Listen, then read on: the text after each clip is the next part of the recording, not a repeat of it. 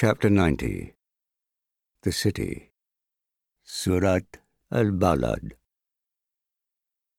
In the name of God, the most gracious, the most merciful. I swear by this city, and you are dwelling in this city, and by parent and offspring, that we have created man into a life of toil and trial. Does he think, then, that no one has power over him? He says, I have spent enormous wealth. Does he then think that no one sees him?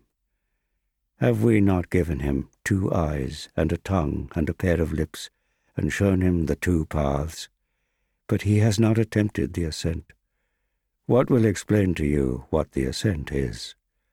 It is the freeing of a slave, or the feeding in times of famine of an orphaned relative or some needy person in distress, and to be one of those who believe and urge one another to steadfastness and compassion.